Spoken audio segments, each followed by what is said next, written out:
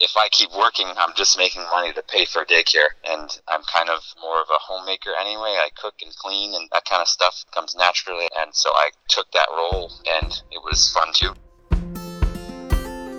Gavin Noble is the kind of guy that will send you a message on Instagram after seeing your van drive through Alachua County, Florida, the place he and his family call home. This is how we connected with Gavin, and both his sincerity and openness from the outset drew us into the retreat he is shaping for his family. As a stay-at-home dad, Gavin already doesn't fit in with the way our society expects him to. Yet seeing him in his element, carving flutes out of bamboo, towing a wagon of kids, picking citrus from the neighbors, or just conversing with his children in French, he seems to be doing exactly what he's meant to do, be a kick-ass dad. With chickens running around the food forest he's creating from the earth up, Gavin is a true Renaissance man that is the redefinition of masculinity in this day and age. In this episode, we'll cover how Gavin and his wife Beth arrived in Alachua County and how they've set up a lifestyle that values time together over financial gain and how they are building the life they want to live.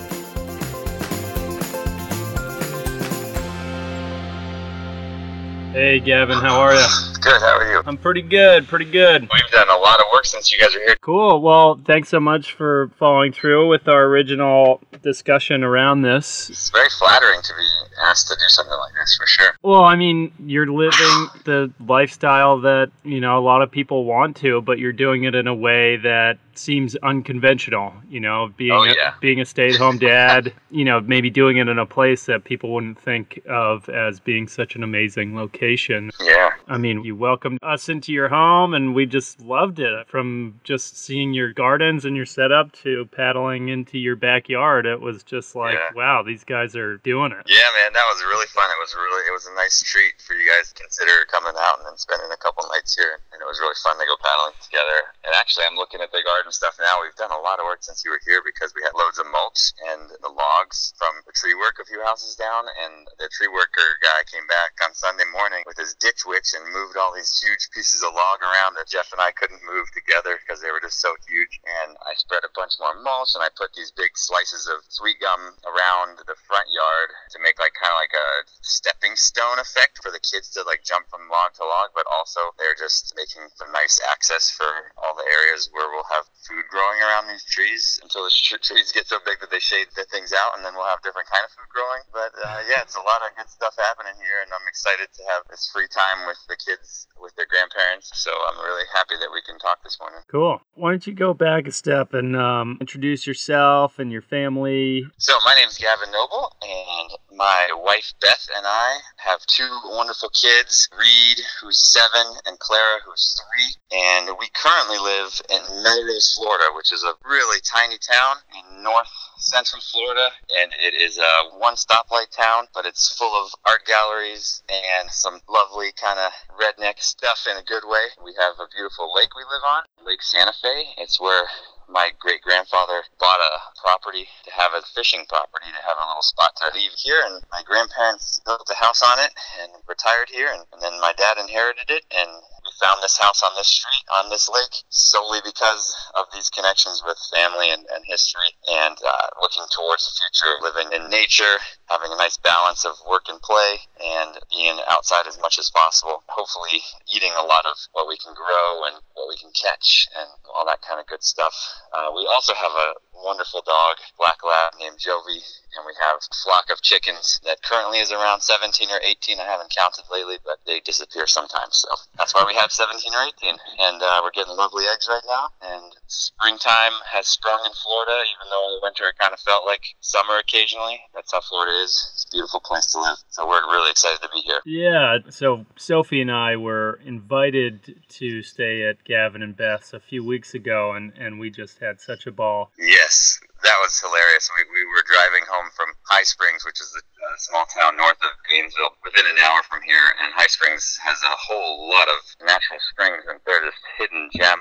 So we were heading home from High Springs after visiting a new friend's farm up there, and we saw this bright orange van that was unlike any van we'd ever seen, and we have a Volkswagen Pop Top, and so I'm always looking for vehicles that are interesting and looking like people doing interesting things in them. And fortunately, on the outside of this big van, there were various ways of connecting, and one of which was the Instagram tag Afuera Vida, and right away I asked my wife to look you guys up and message you that you could come and park in our driveway, and not to make you feel any less special, but I occasionally offer that up to people in vans just because I think it's really fun to see other people's vans and how they do their van life. And we connected, and a couple days later, you guys had some freedom to come and stay at our houses, park in our neighbor's driveway, and share some meals with us and get to know each other, and we had a really wonderful time together. We did. It really made our trip to Florida we knew we were going to have a good time in Florida, but we really didn't know what there was to do besides the typical, mostly concrete and old people, but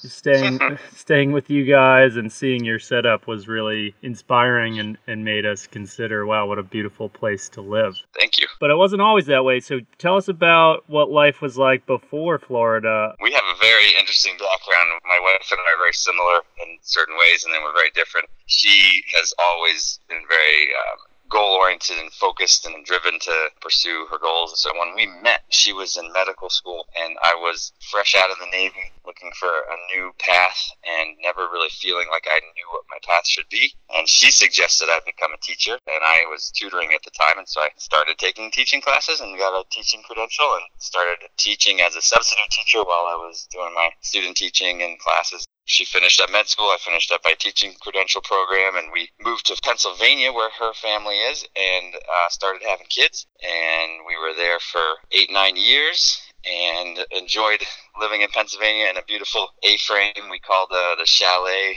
Maple Hollow Homestead. We got going with maple syrup production with some friends, and we developed a big garden and just learned about all sorts of foraging and enjoyed living in nature and making great friends there. And the winters were great, but the winters were always finished off with maple syrup season. And my wife, who was cold regularly, really wanted to live someplace milder and live someplace with potentially no snow. So we were looking all over. We were looking at up and down the East Coast. We looked into living in Maui. We looked at living in New Zealand and living in Europe.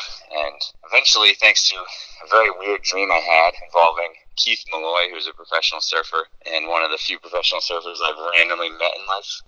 He was in this dream, and it was my 40th birthday party, and his date to the party was this other professional surfer who was nobody in particular that I would recognize. And she was saying, "Hey, what are you doing with your life?" And I was like, "I don't know. I kind of want to have my family be at the beach together and surf together and enjoy ourselves." And she's like, "Why aren't you doing that?" And I was like, "I don't know. I don't have any good reason not to be doing it." So I woke up from that dream kind of deciding to look at other places than just like my favorite places like California and Hawaii and New Zealand and all these kind of exotic places, more like surfing places. So we looked at Florida, which we thought kind of how you described it, like it wasn't maybe our scene.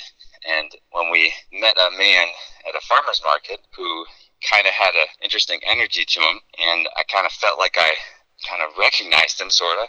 He suggested we look at Gainesville, and he happens to be one of the owners of Frog Song Organic Farms, which happens to be just like within 10 minutes of this house here where we moved a year and a half ago. And it also just happens that he and I used to live in Santa Cruz, California, and he's a passionate surfer, and most likely we saw each other in the water surfing in Santa Cruz. And when we got to know each other here in person, once we moved here to Florida, he didn't remember us from the market, obviously, but we got to know his family, and they have 2 little kids, and they're wonderful. And we also are privileged enough that because I was a teacher, I feel confident in homeschooling our kids. I also speak exclusively French with the kids, which is my kind of stubborn goal of helping them to be bilingual as naturally as possible. So as our oldest is 7 years old, it's been 7 years of just speaking French with the kids and reading stories in French, singing songs in French. And now he's learning to read in English, and I really need to work on him learning to read in French. So I do the homeschooling with the kids, and my wife is working part-time as a physician, and she gets to be home with the family and has a nice work-play balance. And she does incredible things with the kids as well, with arts and crafts and homeschooling and keeping them balanced, because she and I kind of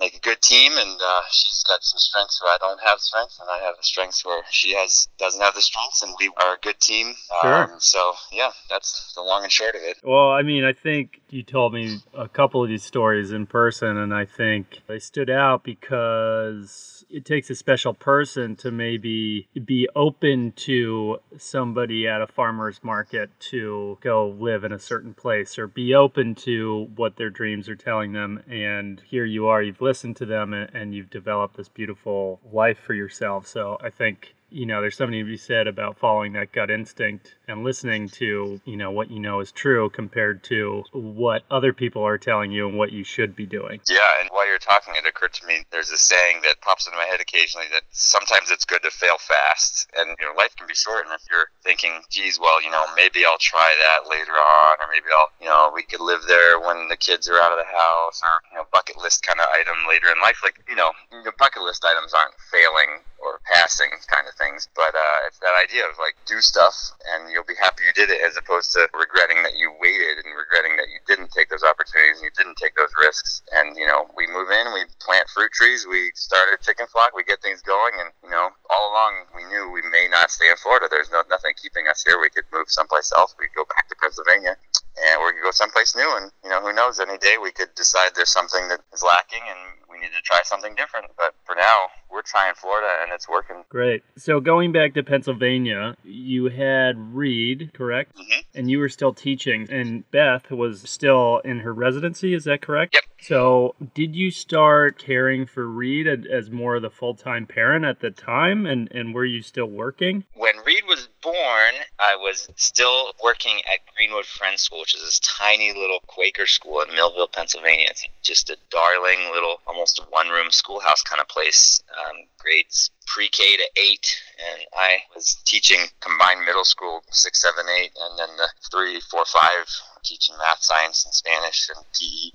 And when Reed was on the way, the opportunity came to transition from teaching in the classroom to taking over their business manager position, like financial officer position. And I have a finance degree, and that was just one of these things in life that just kind of seemed so ideal and perfect timing. You couldn't have planned it better to say, hey, how about I bring my baby to work and work in this office instead of with a bunch of kids. And I did that. Well, Reed was born in November, so I had a few months to get used to the job, and then I would bring him to work with me.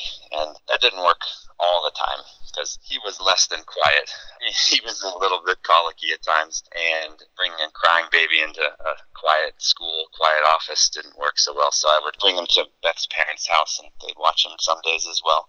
That worked for that school year till the summer, and then we decided if I keep working, I'm just making money to pay for daycare, and I can do it. I feel like I'm kind of more of a homemaker anyway. I cook and clean, and that kind of stuff comes naturally. I pay attention to details around the house, and so I took that role, and it kind of felt natural. And it was fun, too, because I'm doing the French thing. And thankfully, where we live, and had a handful of other dads that were doing the same thing as me that had kids about the same age as ours. We were really tight pretty quickly because we were going through the same struggles with newborns and young children. I can imagine. And I mean, I'm just trying to put myself into your shoes, taking your first 6-month-old child to work. And I certainly was not doing that. And I can't even fathom doing that.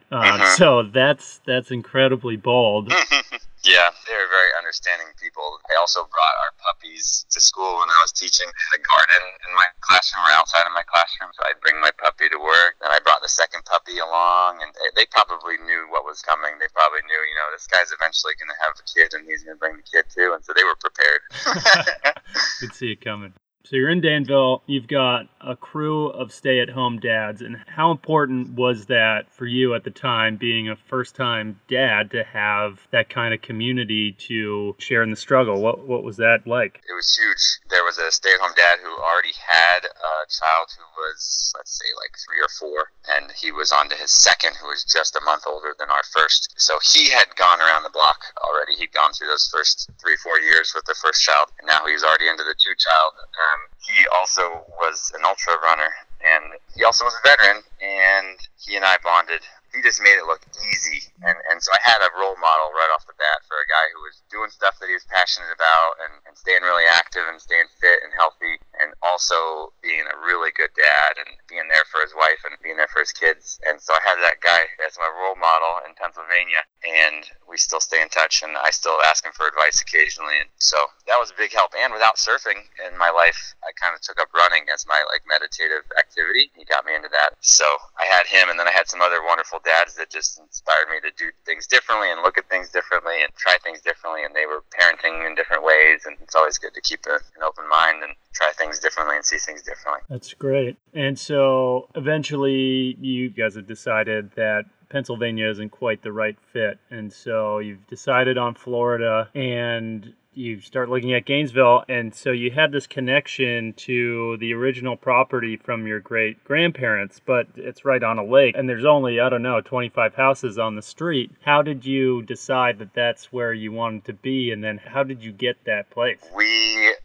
looked at a lot of areas around Gainesville, and we visited Gainesville a couple times and had some family vacations out here before we even wanted to live here. But we had a little sense of we want to live on a lake, and we want to be close to Gainesville, but probably not right in Gainesville. And this lake happens to be the third healthiest lake in Florida, at least at the time. That's what I found online. And I like the sound of that because lakes here in Florida sometimes get dry and the levels change significantly. So your boathouse could be high and dry and you can't launch your boat, or, it doesn't happen overnight. But I like the idea of living on a nice, healthy lake. And this street happens to just be kind of the easiest street to live on the lake and still get into town. A lot of streets, a lot of areas around the lake, you have to drive all the way around the lake. And we got fortunate enough to find this house on this street, and that was partly because I sent handwritten letters with a picture of our family to the 20-some houses, hoping that somebody would say, hey, I think our neighbor might be selling his house soon, or I think a lady down the street might be willing to move. It kind of happened because of that a woman who was living here was just torn between living here or living closer to her grandkids. So you literally wrote cards to everyone on the street with a picture of your family. I love that. They each said the same thing. I didn't make the cards different, but I hand wrote them all. That's what I like to do early in the morning, get up and do some movement and write some cards to people. And so I just wrote cards and sent these out, and thankfully it worked out. It's amazing. I mean, again, you just do things in a way that I don't think the average person does, but it shows. I mean, you have this life that anybody else maybe could have if they followed their instinct and did things in a different way, but most people wouldn't. Who's going to write handwritten cards to everybody on the street that they want to live on? Nobody. Yeah.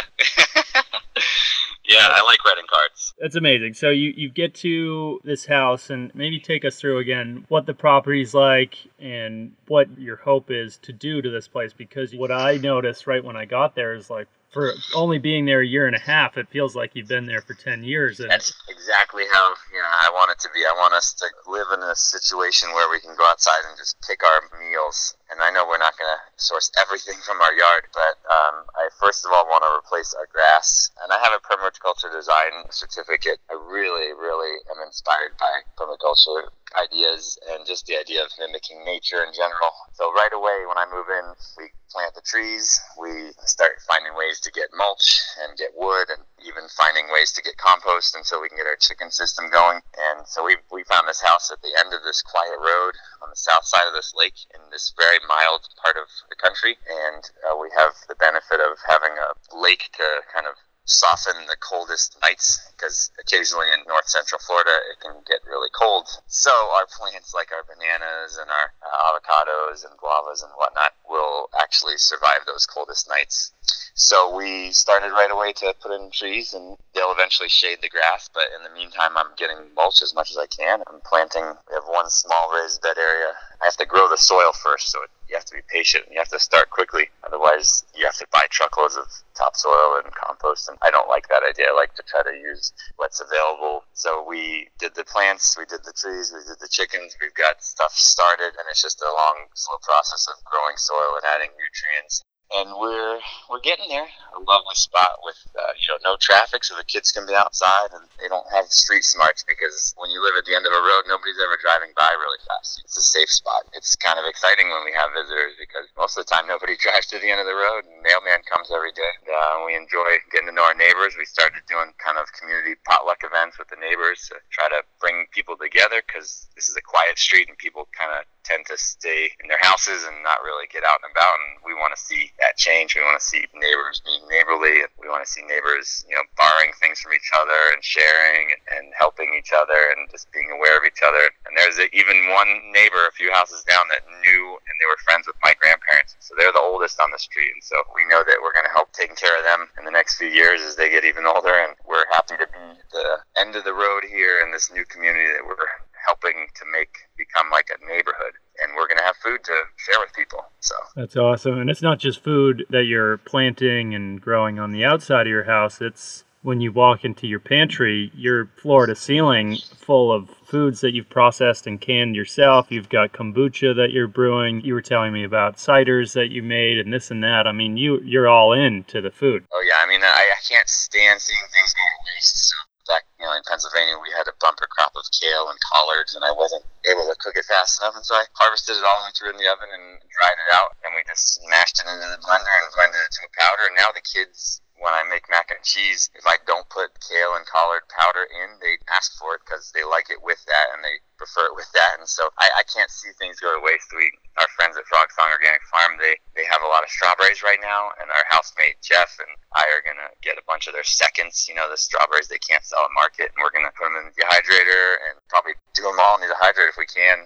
Maybe have to freeze some as well, but we did jam last year, so I won't need to make jam again for a couple of years, strawberry jam at least. And we've got wild blueberries growing up and down the side of the woods on our road into our little street here. And so we've got yummy blueberries. And I love the idea of just, using what's available and not letting things go to waste. And having chickens is helpful because if things do eventually, spoil and we don't get to them quickly enough, the chickens are going to turn them into eggs for us, turn them into manure for us. And so that's a really, really good system to have. That's awesome.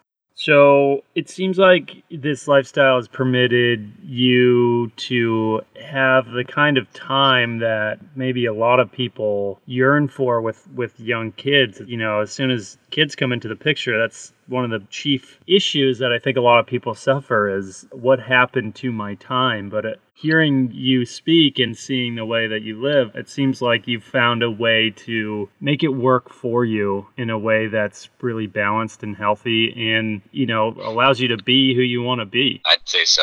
We have the benefit of being close to this big college town with all sorts of family activities and classes and workshops and this and that. But being, 20 miles out, we are very selective about driving into town.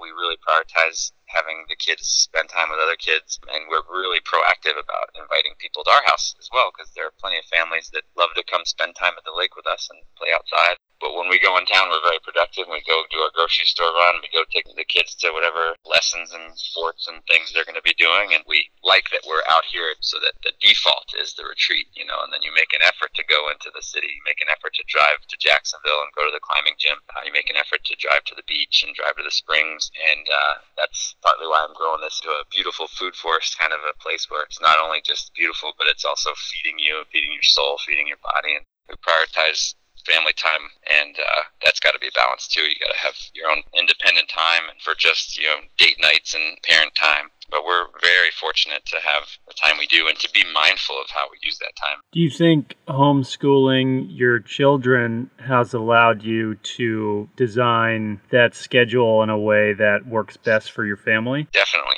For instance, we're going to do a camper van road trip up to Tennessee and North Carolina in a couple weeks. And that trip is partially for just family fun. We're going to a couple concerts, but also it's going to be part of homeschooling because our son is really into Davy Crockett and history involving settlers and Little House on the Prairie and old-fashioned kind of things, and we love getting into that. And we are going to be in Tennessee where Davy Crockett was born, and we're going to explore places there and do some activities, climb Clingman's Dome, I think it's called, where he potentially climbed when he was alive, just stuff like that you make your life into that educational experience. You don't have to sit down and say, now school time, and life is school, life is education. So we are very fortunate to be able to take that time and do a trip like that where we can take time to explore some educational things and have some lots of hands-on experience. And what about the regular day-to-day, week-to-week routine? Do you have any things that stands out for you and your family that you try and do in order to keep the order and structure in your lives? We have a weekly default kind of calendar, kind of like having your default being at your home where you feel like you don't know what to do. Like,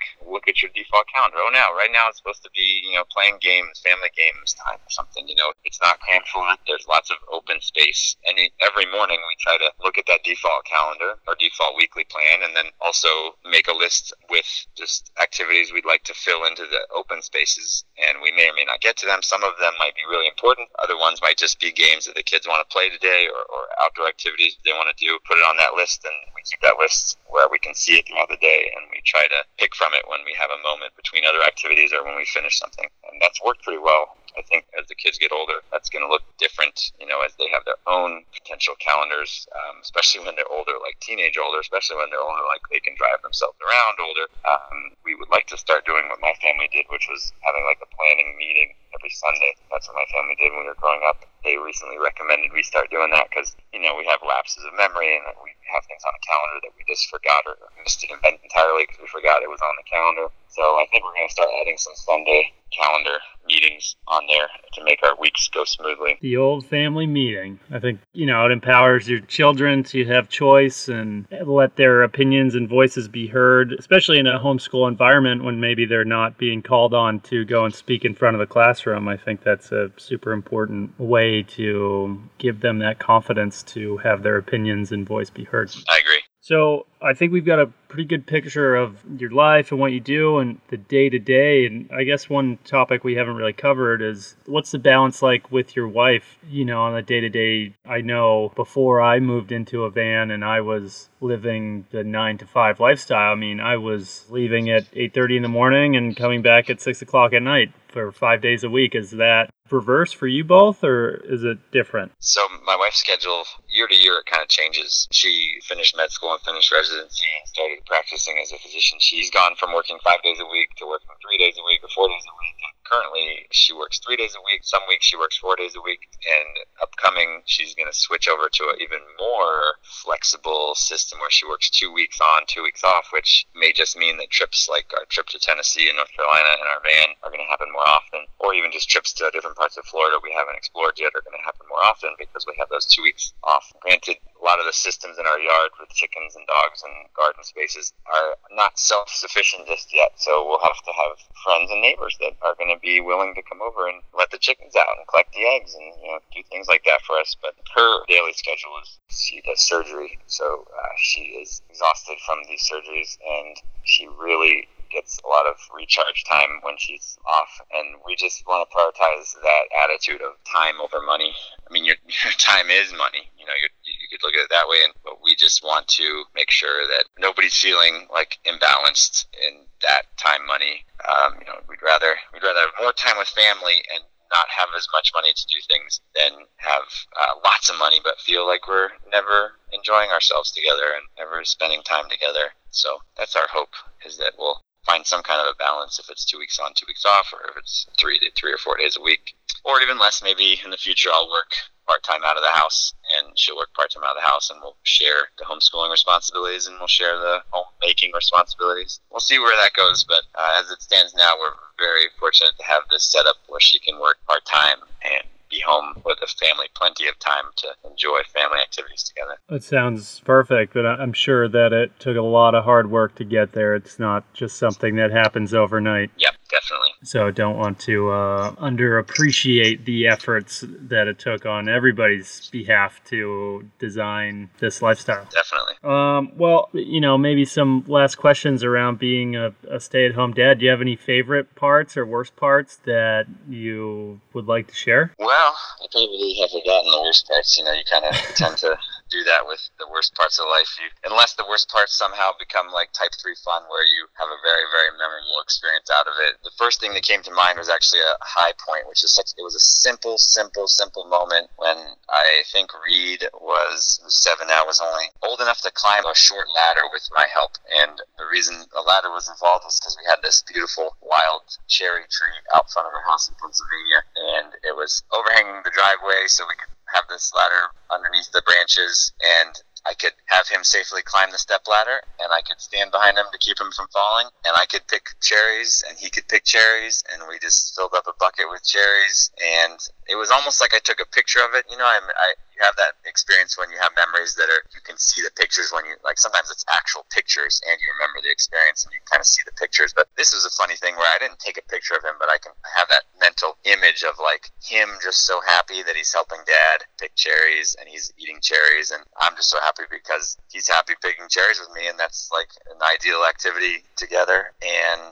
that moment wasn't anything that amazing, you know, but it was just special. Like the other day, our kids picked the first strawberries that we have growing here, and that was special. And not everything involves picking fruit, although it might seem like it. Yeah, we had a wonderful family trip to Ireland where Reed was 5, I think, so he was still, he still is very imaginative and believing in all sorts of things like fairies and dragons and, all sorts of, knights and this and that. And so we're in Ireland, and we go to a castle where you get to eat dinner in the castle when they do the singing and dancing, and it's just a fun time. I think it's called Bunratty Castle, and we went there, and I don't know how we sorted it out, but we asked the lady there taking tickets to play along with Reed being a knighted person, and he had a sword that supposedly somebody gave him when we were in another part of Ireland, and so he had his little wooden sword, and the lady said, "Oh, welcome, sir. You're welcome to bring your family to this feast." And it was just wonderful to have that kind of magic moment where he's believing that she's treating him like a little knight, and he gets to go have this little meal in the castle, and that was a fun moment too. Sure, I could just keep going, but at least that one didn't involve picking fruit. And what about any advice for any families that are kind of facing that decision of, hey, should I be going to work part-time, or should Dad stay home and be a stay-at-home dad, and kind of taking on that role in a world where that it's not the standard? Yeah, I'd say going back to the failing fast, like if you have a feeling like something might be better, like try it and just do it right away, because you're better to do it and it doesn't work, and 6 months later you go back to some other scenario, but then you've at least tried something, and maybe you tried and it works wonderfully. And if you can look at your budget and look at how you can cut some things out of your spending and live a little more frugally, then it will take the stress off of you, and you can have one of the parents or work from home or not work at all, or be part-time or whatever it might be that works for your family. And I'd say just go for it, and then just keep your eyes open for people doing similar things, because it's going to be rough no matter what kind of change occurs. Changes all the time, and things happen all the time, and it doesn't always go smoothly. But if you find other people also struggling and are also doing well with the change, I think that's a good thing to do. But I'd say just if it feels right and nobody is against it, just go for it and then see what happens. Yeah, and that community, no matter where you are, is so important. We're living on the road now, and that's one of the first things we lost after driving out of our hometown. And sure, we still talk to some people and stay connected with them, but when you're parked down some dirt road in the Everglades and you see bullet holes all around, and you're kind of like, wow, what did I really just do? But then you meet people like you guys or some other families we've met along the way, and you start to create a new network, and you can share in the tough moments and celebrate the good moments, because as we all know, parenting is challenging and it pushes you in ways that you never expected. And so I think it's so important, no matter where you are, to develop that community, especially with a young family. Definitely. I think these challenges are making us better people, and I think we're going to look back and be like, thank goodness we decided to do that, or thank goodness we decided to stop doing that other thing, or whatever it might be. Well, I don't know if there's anything else you'd like to share, Gavin, but I just want to thank you for taking the time to speak with us today. A lot of our guests, they might be pretty active on social media and sharing their lifestyle in a way that, people can engage with, but I'm not sure you guys are, you're so busy growing your own trees and living your life that I don't think you have a social presence as much. Nope. which is awesome. And I totally appreciate and respect that. And that's why I'm so excited to interview you because, we're not going to go online and find your fruit trees. We just have to imagine it, And, Yeah. And I love that. Yeah. Or come visit us. Or come and visit. That's right. Thank you so much, and look forward to seeing you guys, whether it's back in Florida or out on a trip somewhere else in the world. Yeah, I would love to meet up again, and we'll let you know. We might be heading out to Oregon this summer to visit some of our friends from Pennsylvania who live there now, and we might also be out in California. So if we're out west in the near future, we'll let you know, and maybe you'll still be out there. We'll see. We will. All right, man. I wish you all the best and all the smoothest roads, but the most fun bumps along the way. I love that. Thank you. You're welcome. Likewise.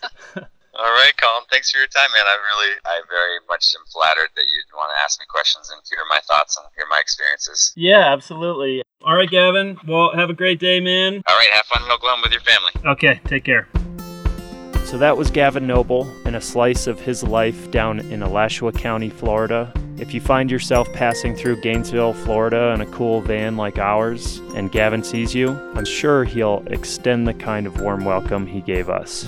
Thanks so much for listening to Season 1, or Told from the Road, of Rewilding Parenthood. We have 3 more episodes coming up in this season, and our next show will feature Aaron and Phelan of Simply Us and a Bus, and their story of raising 3 kids on the road in a converted school bus. Rewilding Parenthood was produced on the road by Afuera Vida, sound and editing by Mercedes Riva, and music by Tomas Tirel. If you like what you hear, please give us a review, share with a friend, or follow us on Instagram at Rewilding Parenthood. See you all next week.